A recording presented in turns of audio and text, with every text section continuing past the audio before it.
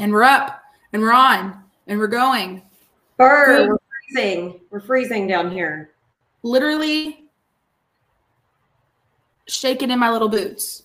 Actually, I'm in Crocs and socks at the moment. Not the warm socks, but I don't know. It is nippy outside. Nippy. Yikes. Good evening, and welcome to Pardon Me, Alex, your only lumberjack basketball podcast out there. Number one, baby. Number one. One and only. Oh, man. Wow. We have an episode for you tonight, 6 o'clock at night. We are going to be talking about the Seattle U game from Saturday night. It's going to be a raucous, good time. It's going to be a interesting discussion. It was a hell of a game, and I can't wait to get started. We had a really long weekend, a lot of things going on, and needless to say, we are tired, and this weather does not help. No, I just want to cuddle up with my cats and sleep. Same. However, the cats are on the shit list right now because I got in bed at a semi-decent time last night, not as early as I would prefer on a weeknight, but and I slept pretty good most of the night till about 5 a.m. this morning, or a little bit before, whenever, for some reason, Scotty was trying to open the door to the hallway, and the sound of the door like rattling woke me up in a panic because it sounded like someone was in my house. So that was nice to wake up to. Then I couldn't really go back to sleep, and then McGonagall was just pacing around meowing instead of jumping on the bed. So fun. Cats, man.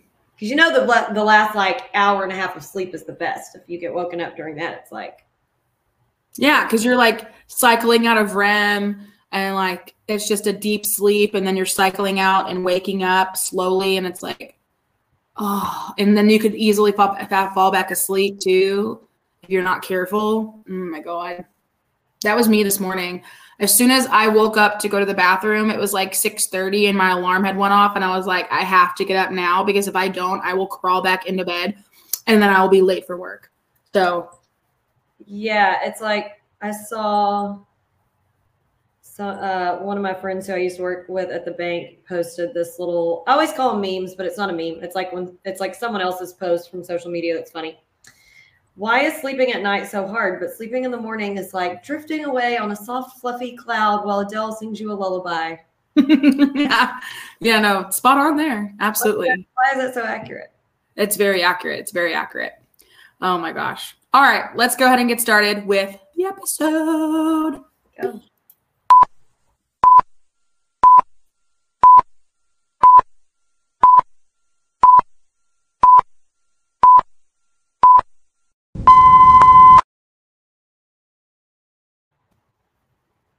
Dang.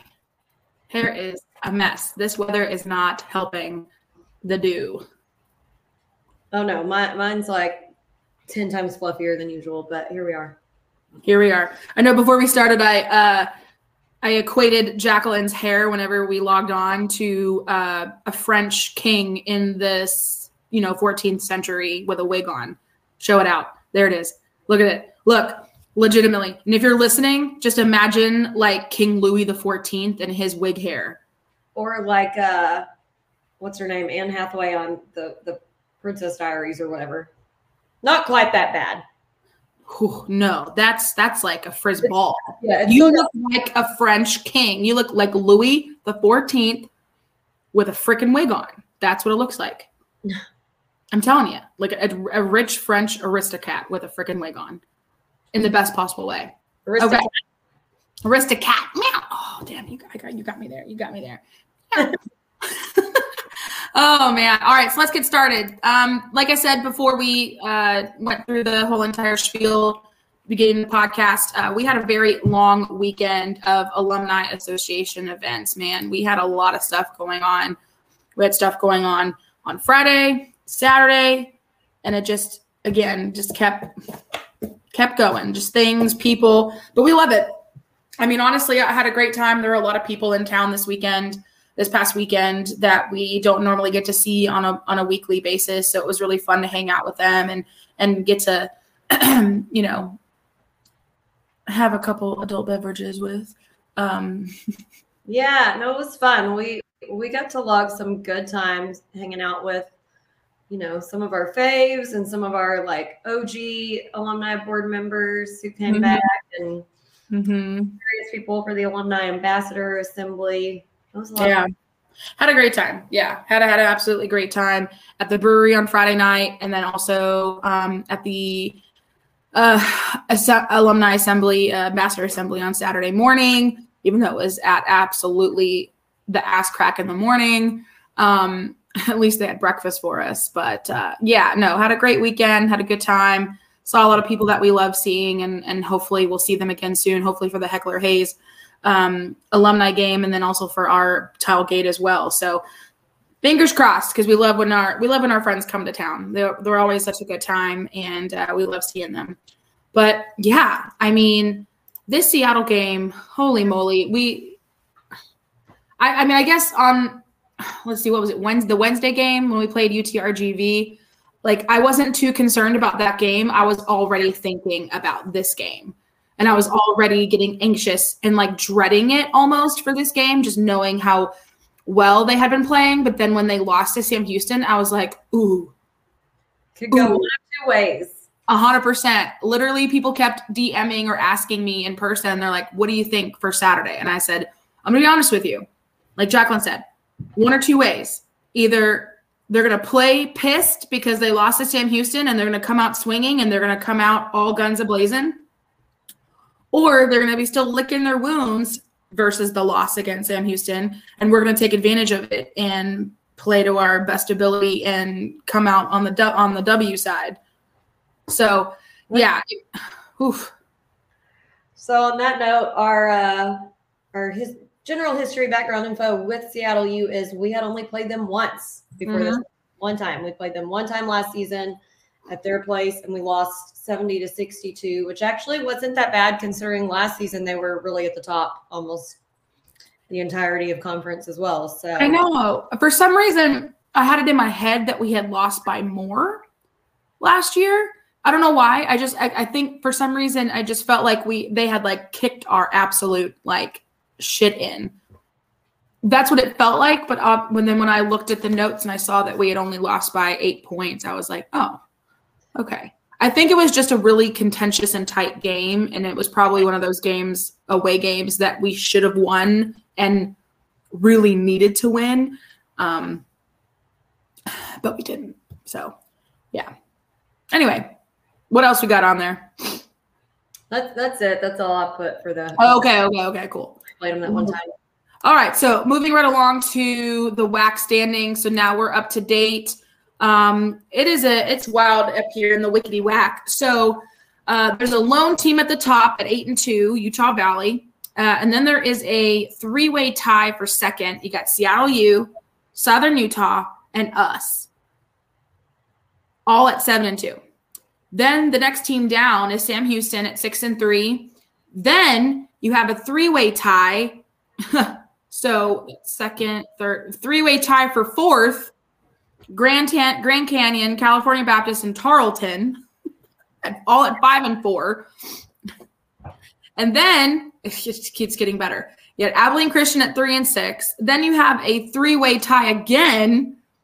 UTRGV, Utah Tech, and UTA all at 2-7. And then you have New Mexico State trailing at the very bottom of the damn league at 0-9. That's probably the most shocking. I think the second most shocking is that Abilene Christian's so at the bottom right now. I would have to agree with you on that as well. Yeah, 3-6. They're 11-11 on the year. I see that for them. I really do. I do too. Like, I feel as though just like with Sam Houston, like we're kind of like, well, maybe not so much with Sam Houston, but I feel like with Abilene Christian, it's more of like a frenemy status at the moment. And I feel, it's just wild that, I mean, last year they were so good. And they're still good. And all of a sudden, they're just struggling. Yeah. Struggling. So anyway, so that's what the WAC standings are like. And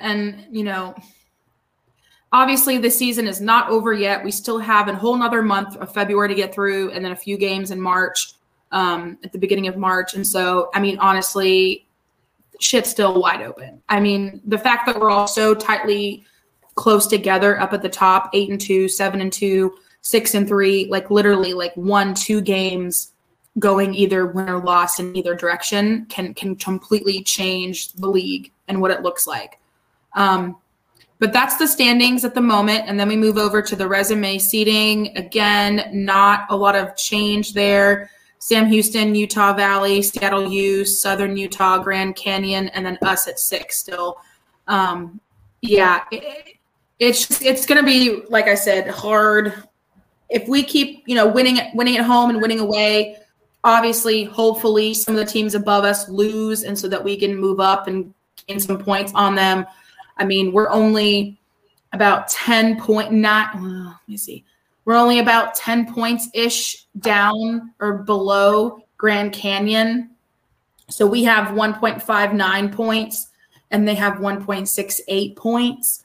And then the next is Southern Utah at 2.46. So that's a pretty big jump. It's going to be, Sam Houston's at the top at 4.22. It's going to be really hard to catch up to them. But again, never say never. Crazier things have happened. But yeah, we really, really, really, really, really got to continue winning at home and especially on the road. So yeah, that is the standings and the seating as of now, as of today, as of Monday, January the 30th. I would like to give one quick shout out to my dad. It was his birthday yesterday. Daddy Dave turned a whopping 76 years old. Cheers to Daddy Dave. Only got water, but cheers. I have a flat A&W root beer, so there's that. All right, so moving on to game notes. All right, so we talked about this some in the last podcast, so I won't discuss it in depth again. But we had the same starters as we had the last few games, which was Trill, Nana, AJ, Jaleel, and Rati. Mm-hmm. Did win 79-65. Our attendance was 3,303. And you got a note there on that? Yeah, I'm pretty sure if I could go back and look again, but I'm pretty sure that might be the highest attended game of the season.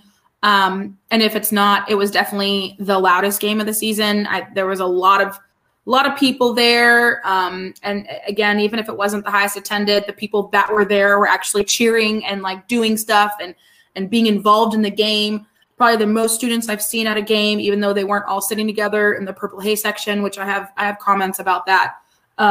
Some negative, some positive, but that's here nor there. But yeah, no, there were a lot of students there, actually. I will say that. They just weren't all sitting in the Purple Hay section, which, again.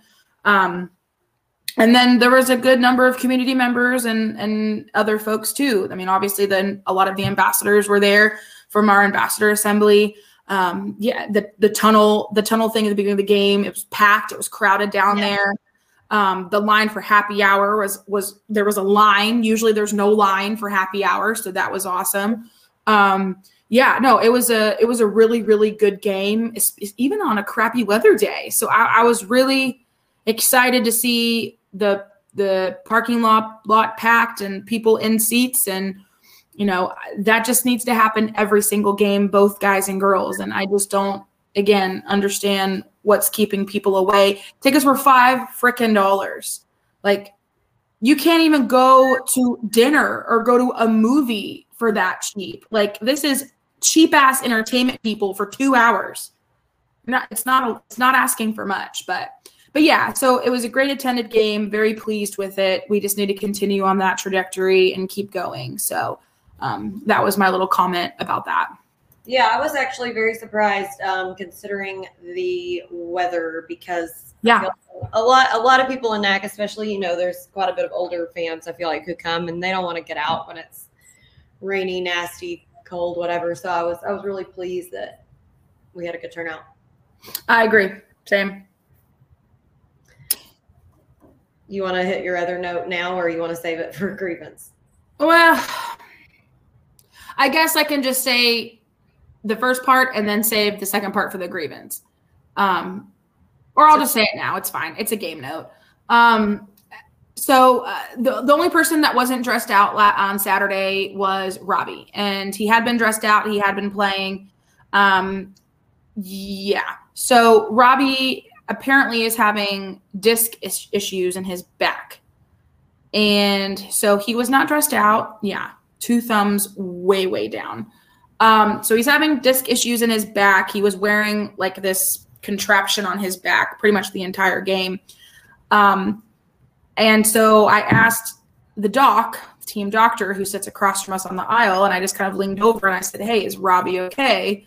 And without going into too much detail, he said, yeah, he's all right. And then he said his discs. I was like, okay. And then a few, maybe like 30 minutes later, second half of the game, I leaned over again and I was like, is it something that requires like surgery? He goes, it will if he doesn't sit his ass down and quit jumping up and down. So Robbie. Yeah. Please, for all that is holy, please don't make me come over there and duct tape your ass to the chair. Quit jumping. Relax your discs, relax your back before we have problems. We were all doing so well. So game note, Robbie was not dressed out. Everyone else was that normally plays. The end. Makes my eye twitch, man. Okay, so Sean Kennedy's stat section, we had a field goal percentage of 53.4, considerably higher than theirs. Theirs was 37.1. Also, our 3-point percentage was almost exactly the same at 53.3. That's not bad. 3-point percentage. Great. It's great. Usually high 30-something. Their 3-point percentage was 18.2. Yeah. Yikes. Which it didn't feel that bad. You know what I mean? Like, I felt like they had more 3-point, but I guess not. Thinking back and looking at the stats.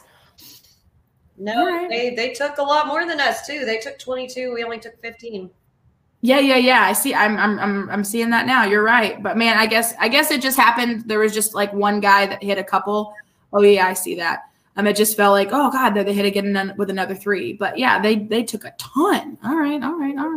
They had one player that was 2 of 3. Then they had a 1 of 8, 1 of 2, 0 of 2, 0 of 2, 0 of 3.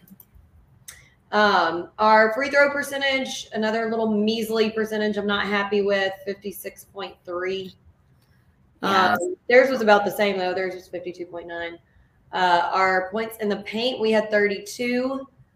They did outscore us on the points in the paint. They had 40.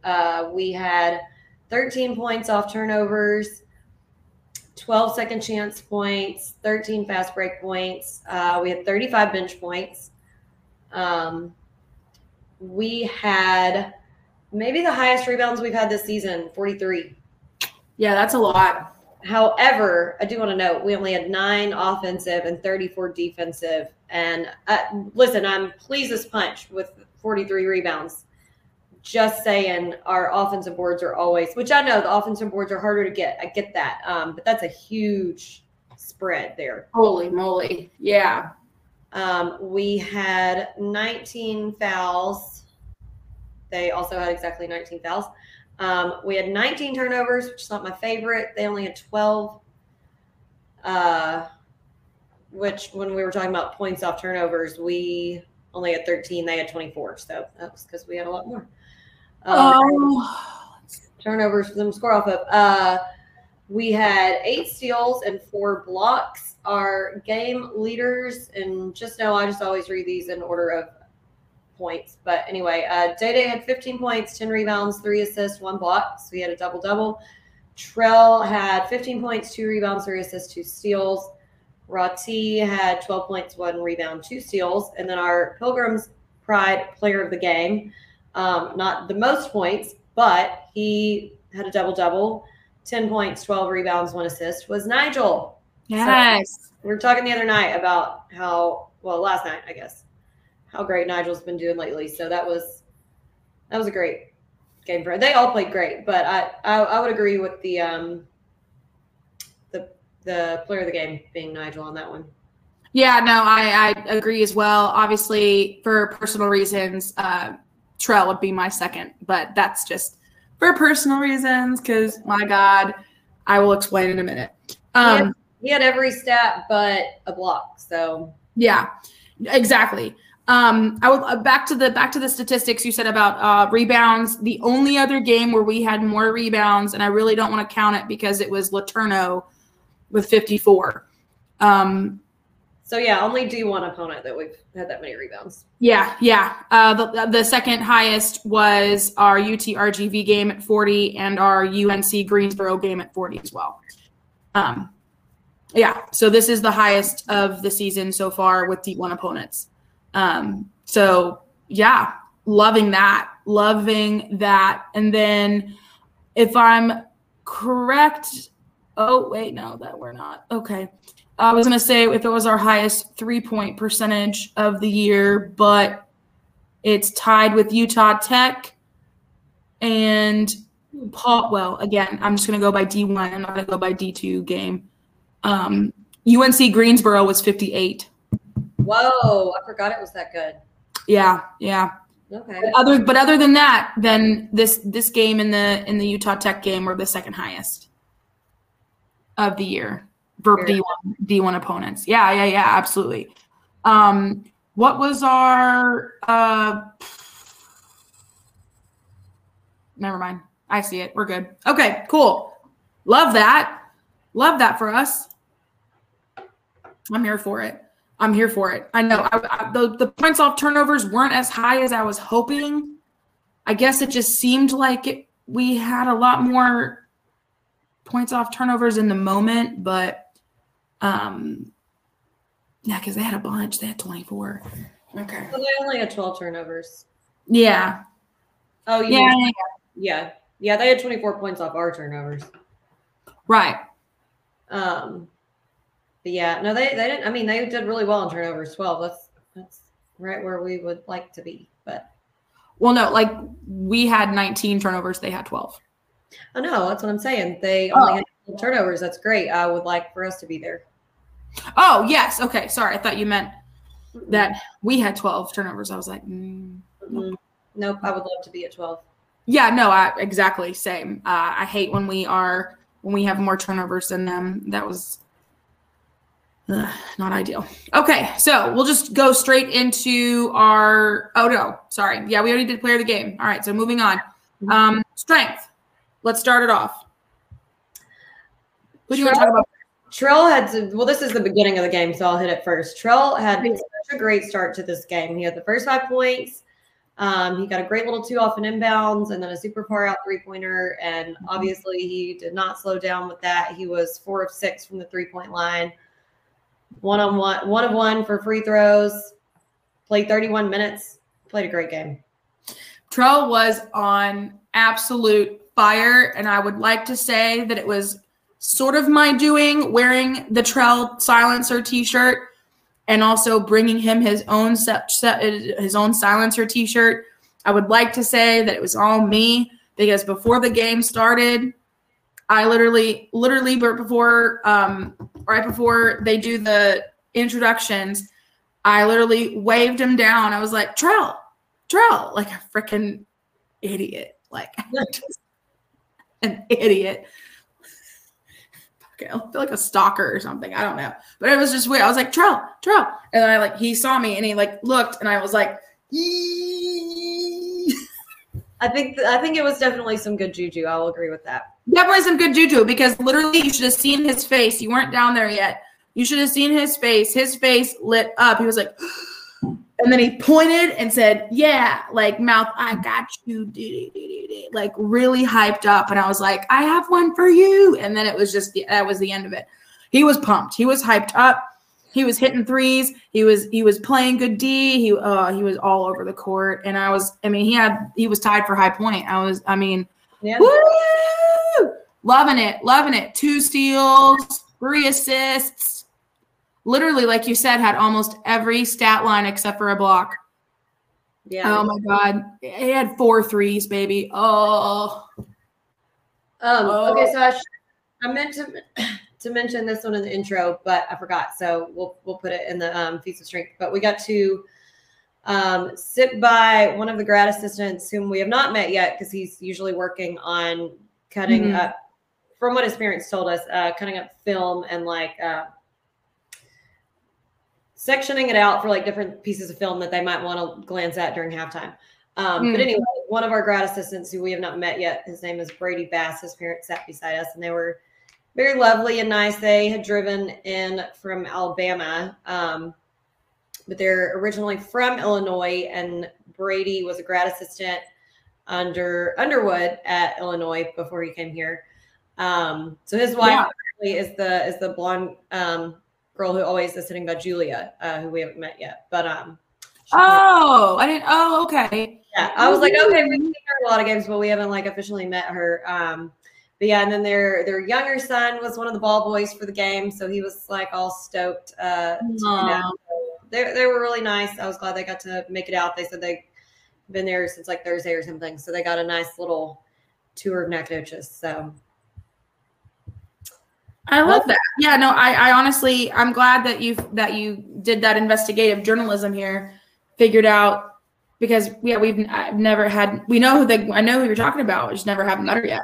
They just told me. I didn't figure that out on my own. So I won't take credit for that. They divulged that okay. Well, wasn't she there, but then she like left. I don't know. Oh, because she was sitting down there. Well, she came. She was sitting behind us with Julia like she normally does, but then she did come down when we were leaving. She was down there with us. Yeah. Okay. Cool. Okay. Well, that's neat. Okay. Sweet. Yeah. So neat new people we got to sit with. I'm going to talk about AJ for a minute because why not? Half of my notes are on AJ. Let me scroll. I'm sure I have some too. And it was funny because when I was conversating with Brady's parents, they were both so nice. I asked if they, normally watched the games, and they were like, "Oh yeah, we try to watch all of them or whatever." And so I was like, "Oh, who's y'all's favorite player?" From watching. And they were like, "We really like AJ. We really like watching him." And I was like, "Yeah, he's great." And I was like, "Just stick around after the game. Like, don't run off." Because I was like, a few of them will come by, not all of them. But I was like, AJ always comes by, so you can like meet him, say, "Hey, good game," or whatever afterwards. But so I have so many notes on him. He had a great steal and fast break that was so beautiful. He had 3 total steals in the game, but that one was wonderful. He had a fast break with one of the most beautiful passes I've ever seen to Trell for a 3-pointer. Oh my God, that was money. Money. I love sexual, honestly. There's nothing that gets me more excited in a basketball game than plays like that. My last but not least note on AJ. AJ damn near got a double-double this game. Not because he had double digits in points. He had 8 points. He was close. But he had a double digits in assists. He had 10 assists. And that's his job. But it's very rare to see. Usually a double-double is points and rebounds. So to see almost one with points and assists, that's amazing.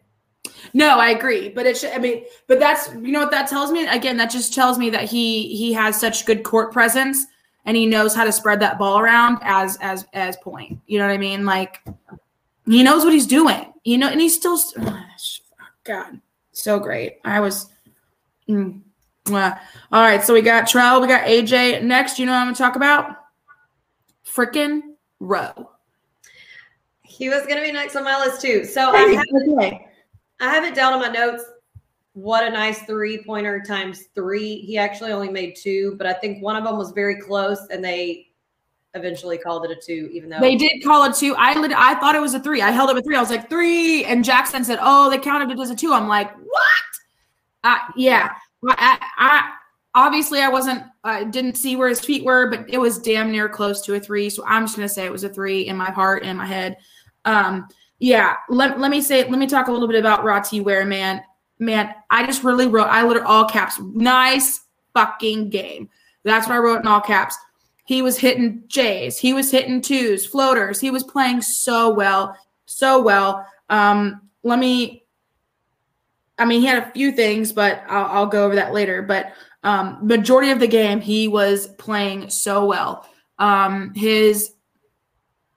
me get his stat line up. He had 12 points, like we had talked about earlier, the 2 steals. He had only 1 rebound, but those 2 3-pointers were money, 5 of 7. I mean, I love when Rowe has a good night point-wise. That always makes me happy, always makes him happy too, gets him out of his head and out of a funk, and I love it, man. Woo, boy. Love.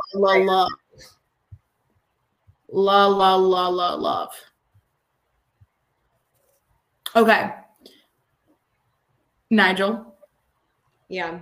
Oh, he has just been nuts these past few weeks. Just absolutely out of bounds. Insane. He's literally done better each and every game the last probably 6 games, I would say. 100%. These last couple, like literally the game against UC RGV where he played so hard he knocked his freaking contacts out twice. And then this game, he is working his absolute tookus off. Literally working his ass off up and down the court, up and down the court, up and down the court. I got tired watching him. I mean, threes, layups, getting steals, creating chaos on defense. He's everywhere. Yeah. Everywhere. And he's coming off the bench. Yeah. I had made this note before I even did the stats, but I was like, he's doing great battling for rebounds under the bucket on offense and defense. And yeah, sure enough, 12 rebounds. I mean, they were all defensive rebounds. But. Disgusting, though. 12 rebounds? 12. The most rebounds on the team for the game. I know. See, okay, so Nigel had that double-double, and I am so proud of him for that. But I would be remiss if we did not bring up our boy Day Hall. He had a double-double too. Yeah. He had a really good game. I only have one negative note for him that's on the next section. But yeah, Day Hall, baby. Double-double from him, 10 rebounds, 15 points. 4 offensive, 6 defensive rebounds, 7 to 12 shooting. He had a block. He had 3 assists. I mean, he was back, baby, big time. I was so pleased. Oh my God, his performance gives me chills. When he does his little like stop, turn, fake him out, over the shoulder, over the head, little layup, little shot there by the rim. And he jukes him out every time. And I just get antsy. Yeah. He's one of my favorite players to watch. And yeah, he played great. Only stat line he didn't hit was a steal. We've said this before and we'll say it again. His court presence and intelligence is off the Richter scale. He plays such an old school style of offense. It is just mind-boggling how good this boy is. It's very fundamental, and that's what I love about it the most. Yes. And another thing about him, and I'll also tack on Derek with this too, they both are down there fighting for balls, their own shots, trying to get putbacks, trying to get their own rebounds. And those two, not saying that others don't, but those two, they stand out because they literally do not give up constantly. They are down there fighting dudes that are, 4 or 5 inches taller than them, and they are just making them look dumb. I agree. Just insanity. All right, let me go back through my notes. I'm trying to see if I didn't miss anything. Talked about Trell, how he saw the shirt, freaked out, threes. Okay. Defense, again, creating chaos, especially first half around the 16, 17-minute mark. Playing really good D. There were 4 turnovers in a row. 4 in a row. Love to see it. Press you hardcore around 16, 17-minute mark in the first half. 4 in a row. God, love to see it. let's see here. Some good passing. There were obviously some bad moments of passing, but we'll get to that. But a couple good bounce passes into the lane. And then, of course, a good bounce in for a 3 from JJP. Holy shit, that little bounce. Literally, JJP shoots the ball. It bounces up. I'm thinking, oh, shit, not going in. Bounces right back down into the hoop. Love it. I think he also made, if I remember correctly, I think it was a 3 that was off the glass. And I was like, got to call glass on that one next time, buddy. I know. Let me look at his stats. Well, he only made 1 3. So wild. He only scored one basket. Okay. Yeah. And it was that 1 3 that bounced in up in the air and in. Let's see here. Great rebounding, Nana. Where's he at? He had 4 rebounds, obviously. Not as many as Day and Nigel, but the 4 he had were like fighters. He was in the mix, and I mean, basically fighting his way into that rebound. So working hard under the basket tonight, doing the best he could. He had 6 rebounds. He was 3rd on rebounds this game. Yeah. Yes, he was. Yes. Oh God. Day with the offensive board after the free throw miss. I think it was Derek, that may have missed the second free throw, and then Day got the offensive board immediately, and then boom, into the basket. Just the heads upness, blocking out and getting the offensive board off of that, and then getting in. Nana almost had a wide open ass 3.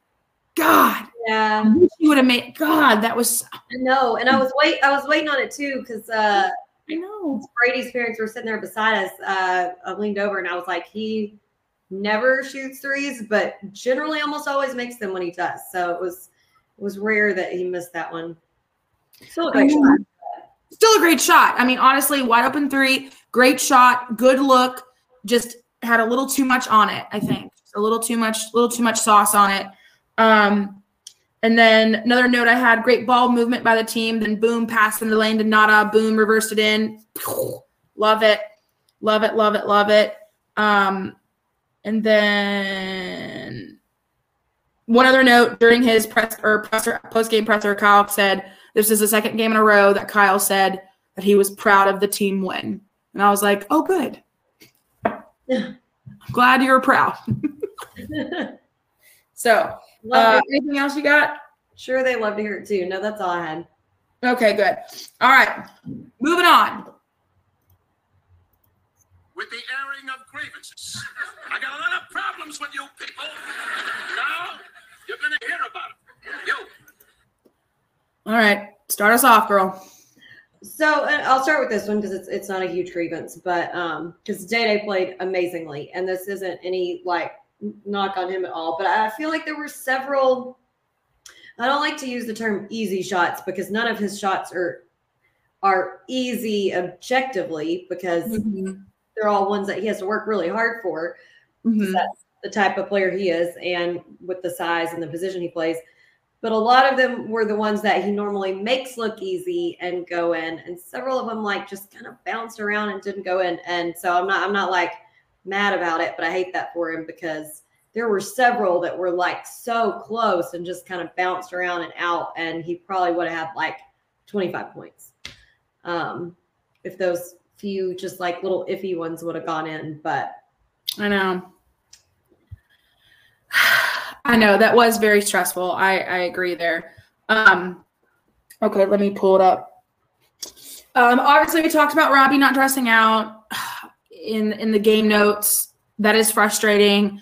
I just want him to be cognizant of the fact that he has to make sure that he is chilling it. If he's on the bench sitting there, he needs to sit his butt down, quit jump. I know he gets excited. I get it. And I love his passion and I love his fire. But when you're injured and you're hurt, tone it down. Yeah. Okay. Let's see here. Man, the first few minutes of the game were kind of rough because it was just back and forth, back and forth, back and forth. No one was scoring. And then finally Trell opened it up with the score. But it was just I was getting kind of worried there. I was like, man, nothing's going in for either team. What kind of game is this going to be? I was like, here we go. This is going to be a long, long, long game. Let me see what's next here. I have a small note. This is a huge grievance because I think it will work itself out because I think he just hasn't had many of these in the game situation yet. But we got to improve on Jalil's free throws because he was 1 of 4. And like I said, I think he just hasn't had that many in-game free throws yet. So I'm sure that'll pick up. But especially with the position he's playing, we should be hoping to get him to the free throw line quite often. And as our friend in the stand says, they're free, baby. They're free, baby. Yeah, I agree. I'm glad you wrote that. You said that because I wrote that down as well. And you're spot on. I agree wholeheartedly. He just needs more in-game, just more in-game stuff. I mean, he wasn't horrible on his free throws, but definitely improvement needed for sure. I wrote this down during the game because I guess during the game it just felt like he was killing us. But number 25, I just felt like he was such a great, shooter. And then I looked at he was only 9 points, 4 to 6, 1 3. During the game, I felt like he was killing us. It was more so number 5 and number 00. I got a grievance on number 0 here. He was a flopper big time. Well, he got the tech for it. To get the tech for it once. Then he got away with it another time for a foul on Rati, and that brings me into another grievance. Rati got called for 2 of his 3 fouls were complete BS fouls because one of them was 0 flopping the second time and not getting caught. The other time was right before halftime, and I can't remember who it was on their team who shot. Had to be either 0 or 23. But anyway, was shooting a 3-pointer, and literally Rati just went like this beside him, and the kid fell, and they called fell on the 3-pointer to give him 3 free throws, and it was total BS. So 2 of Rati's 3 fouls were complete BS fouls. Thank God he missed 2 of the 3. But yes, I agree. Speaking of fouls, let's just since you brought up the fouls, I'm just gonna bring it up. I'm just gonna talk about it now. Let me go up here. First of all, yeah, it had to be 0, stupid little flopper, because he didn't shoot any threes. Oh, yeah. It was 0, 100%. Chris Victor, I think he's a great coach, but he was way out of bounds here. He should have been teed up at least 1, if not 2 times. He was talking and yelling and arguing with that one ref so much, and he was way out of the coach's area and way off onto the court. Should have been teed up. And the fact that the refs allowed him to speak like the way he was speaking to them is insane. Y'all already know I went wild on that one because number 1, he was way out of his box, and then when they told him to go back, the way he was yelling and speaking to that ref, I literally was yelling at the ref. You gonna let him talk to you like that? Like, you gonna let him speak to you like that in front of everybody here, and you're not gonna call it? Because that is one of my huge rants for my own personal connection and expertise of ref. You gotta set a certain level. Of course, sometimes the coaches are gonna get upset. They're gonna gripe.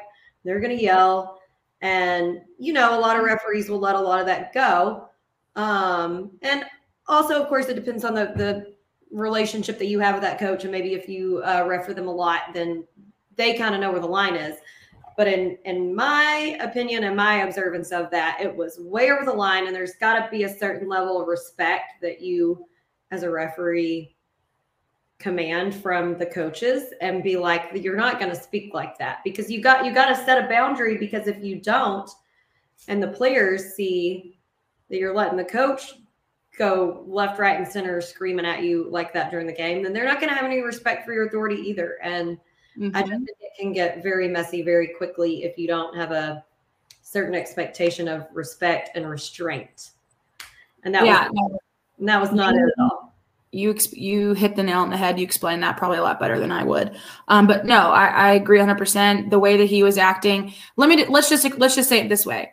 If Kyle Keller would have said what he said to the refs and yelled and argued the way that he did with the refs, he would have been teed up immediately. Let's just be honest.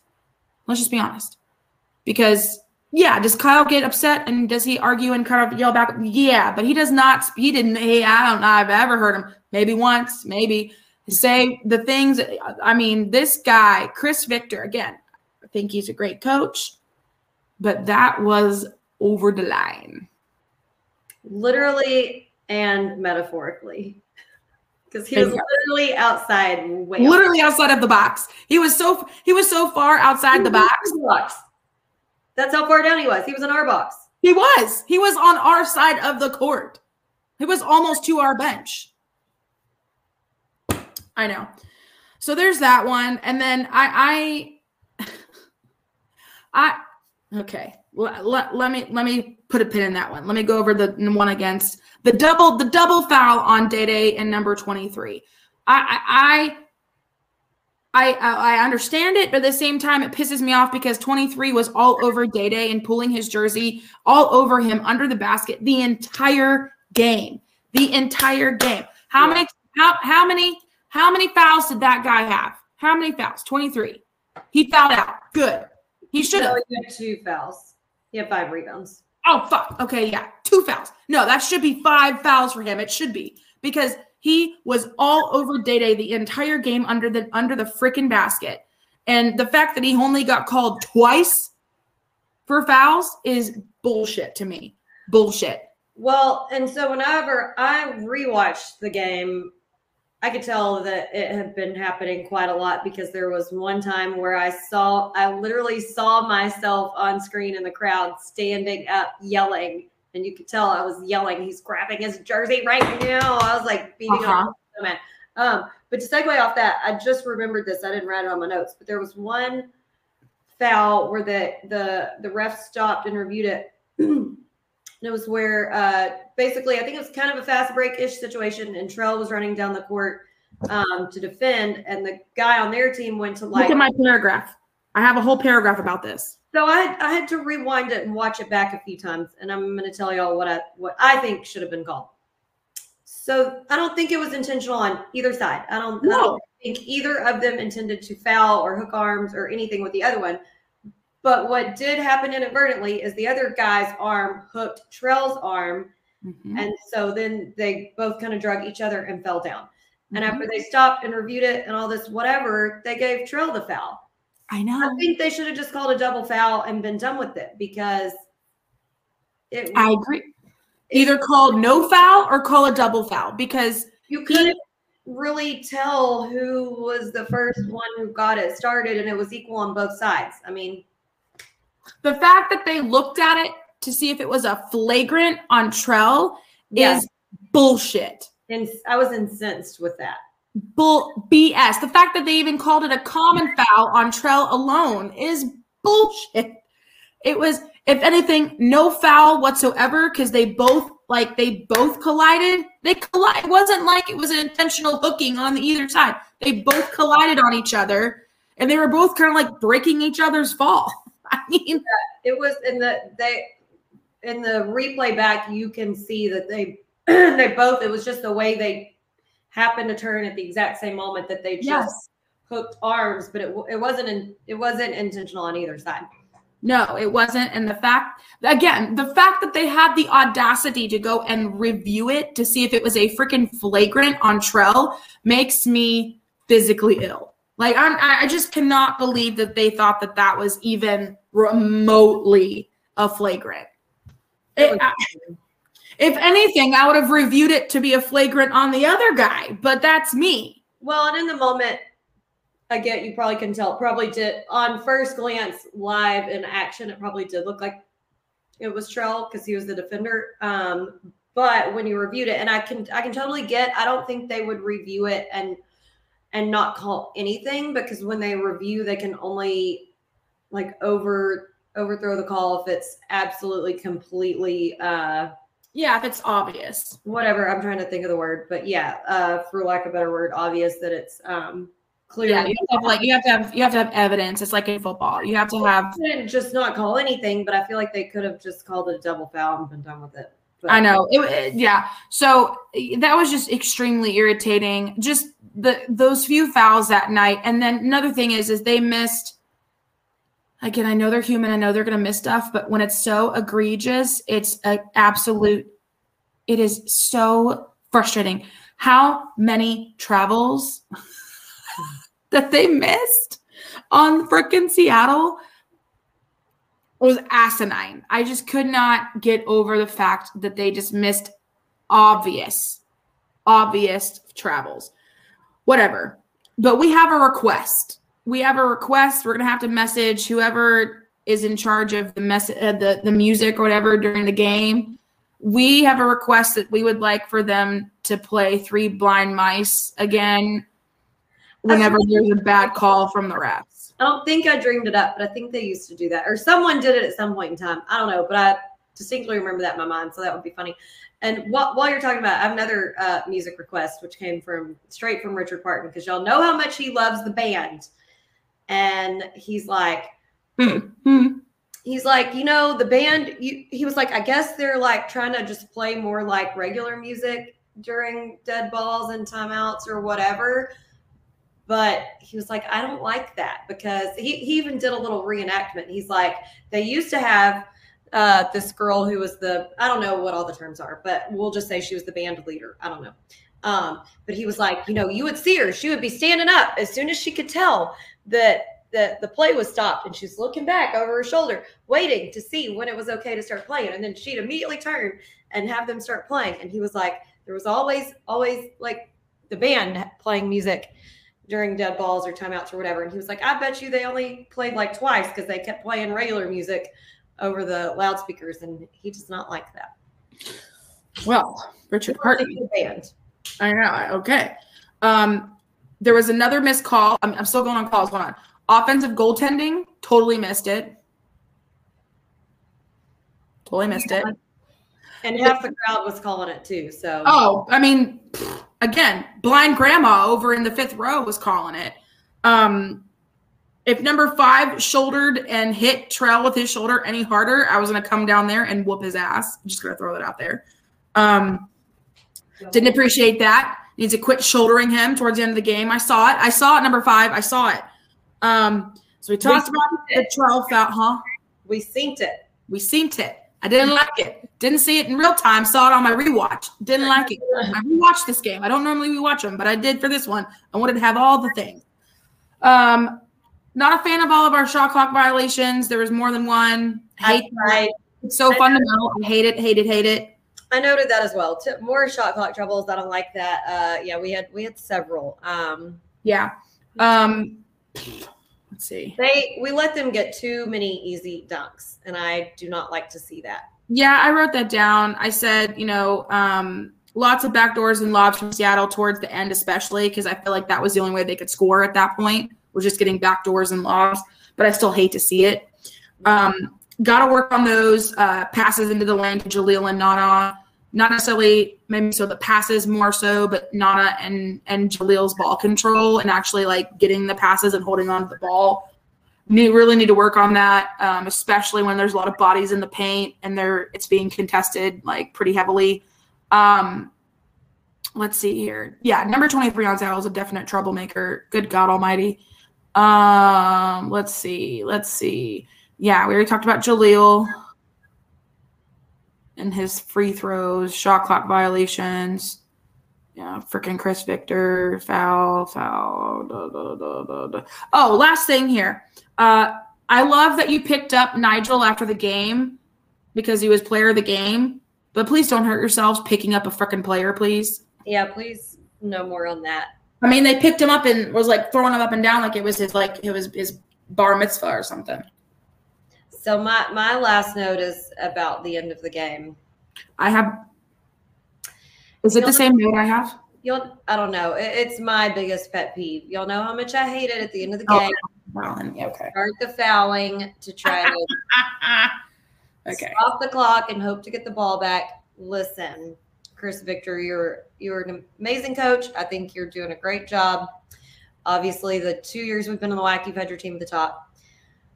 Let me share a little piece of wisdom with you. If you were down by 12 points with 30 seconds left, it's too late to foul. It's too late. Which brings me to my last grievance. I don't appreciate our one ESPN announcer jinxing us or attempting to jinx us with his comments during the last 25 seconds or whatever it is, 12 seconds or whatever the frick it was during the game. I understand you're just trying to make conversation at the end of the game, and I know you're just trying to equate the current situation to what something has already happened in the past. But when you say that we have less than a minute left and you've seen A&M come back from 12 down in 30 seconds, why would you say that? Why are you trying to jinx us? I was fuming. Well, most sports nuts were pretty superstitious, so maybe just don't. Don't do that. Don't say, well, you know what? I don't know. I've seen A&M come back from 12 down from 12 in 30 seconds or less, so maybe Seattle might be able to do it. What are you doing? What are you doing? You're literally our ESPN announcer. What are you doing? If you don't have anything constructive to say in that moment, shut your mouth. Like, I'm tired of it. We just don't want to be jinxed. I don't want to be jinxed. I'm very superstitious. I'm very cautious about things. Don't do it. Don't. It's annoying. Check yourself. God. Ugh. Just dumb. Dumb. All right. So, Jacqueline Noel Parton, if you had a word, one word to be exact, to describe this game, what would it be?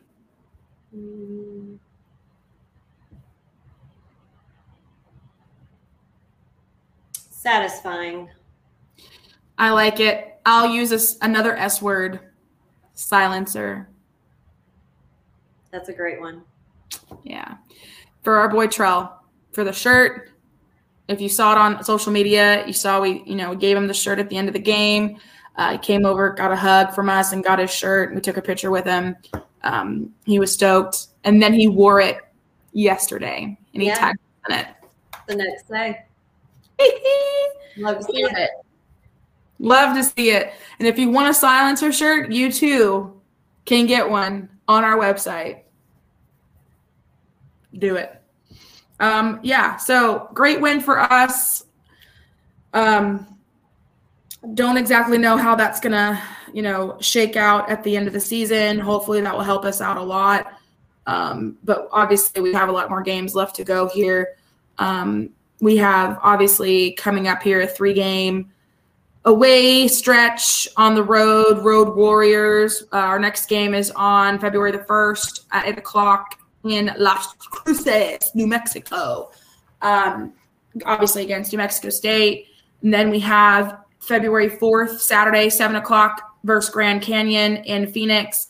And then the last away game on that road trip is February 11th, Saturday in Edinburgh, Texas at UTRGV. So we literally just played them, and then we're going to play them again. So quick turnaround. Yeah. So we won't be back home in the Sawmill until February 15th on Wednesday. And that game, we'll be playing Tarleton State. And then February 18th, which is the Purple Haze Heckler reunion game on the 18th at 2 o'clock versus UT Arlington. And then we have 4 more games left after that game. And then we'll be in March and ready for WAC Vegas. So after the Tarleton and UT Arlington game, we'll have 2 more home games after that. And then our last game of the year is in Orem, Utah versus Utah Valley. And that's going to be another big game. But let's just be honest, every game until the end of the season is a big game. I don't care who we're playing, if we're playing UT Arlington or playing UT RGV or playing, Abilene Christian, Sam Houston, it doesn't matter. All games are big. All games are important. Gotta win, gotta win, gotta win. So February 26th, that Sunday game, Sunday Fun Day, we are doing a tailgate in the parking lot. And if you are interested in attending and coming, please do. I'm meeting with alumni and a few other people this week to hopefully maybe nail down some things, drinks, free drinks, beverages, adult bevies, and maybe some food. Got to figure that out as well. And then also gonna get some tents potentially too. So gonna be a nice little Sunday Fun Day tailgate. Hopefully get a bunch of people out there and into the game, since it's a nationally televised game there on that Sunday, February 26th. And then of course, like we were mentioning, that weekend before on the 18th is the Heckler Hayes reunion game weekend, which was a lot of fun last year and probably too much fun, honestly. But yeah, we had a good time for that.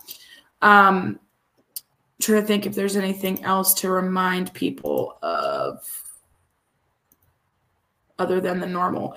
Yeah, I think that's it, honestly. So make sure you're following us on all the social media sites again: Facebook, Instagram, Twitter. Subscribe on our channel, on our YouTube channel, and then of course make sure you're supporting My Plates, an easy and fun way to support SF Athletics. You can get a 1-year, 3-year, 5-year membership, or I guess subscription with your My Plate. You can get personalization, no personalization. It's completely up to you. It's very customizable. Just go to www.myplates.com/lumberjacks. You can also get a $50 rebate too. Great way to support your Lumberjacks and all of the SF Athletics family. We love our My Plates. People have been, of course, ordering My Plates constantly because of our plates and because of us doing this on the podcast. And so keep ordering, people. Keep doing it. We love it. We love supporting My Plates and Sean Kennedy.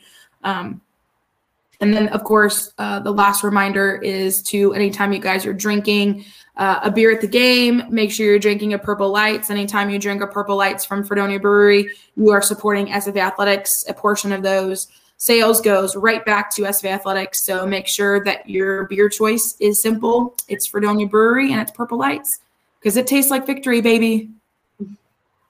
It is good. Coming from a non-beer drinker, it's definitely good. Yeah. And if you go during the happy hour, Purple Lights happy hour, right before the game starts, you can get it for $3. Can't beat it. We said that at the same time. Great minds. Yeah, can't beat it. The best price in town. I mean, literally, you can't get a beer for $3, a craft beer at that, either for $3 anywhere. So make sure when you guys go to the games or go to the brewery itself, you order a Purple Lights. You get 6 packs, all that stuff. All of that is supporting SF Athletics. Woo, man. All right. Right around an hour and 3 minutes. Time to end it, girlfriend. Hope you guys have a wonderful week. Stay warm, stay dry. Hopefully this weather, this rainy weather, I'm good with the cold. It's just the rainy weather makes me just so blah. Exactly. Yeah. Cold is fine. Rain is fine. Cold and rain together, I'm not a fan. Bingo. Exactly. I agree. Yeah. Jacqueline and I are getting our WAC Vegas plans kind of nailed down this week, and working on getting everything done and ready for that. If you guys are planning on also heading to WAC Vegas, let us know. We would love to hang out with you.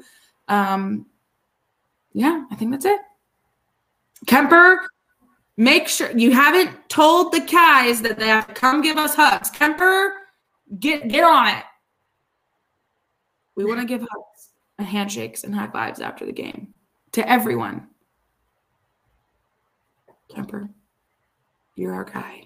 Figure it out. Counting on you. Counting on you, buddy. All right. No pressure. None whatsoever. Exactly. All right, everybody, again, have a wonderful evening.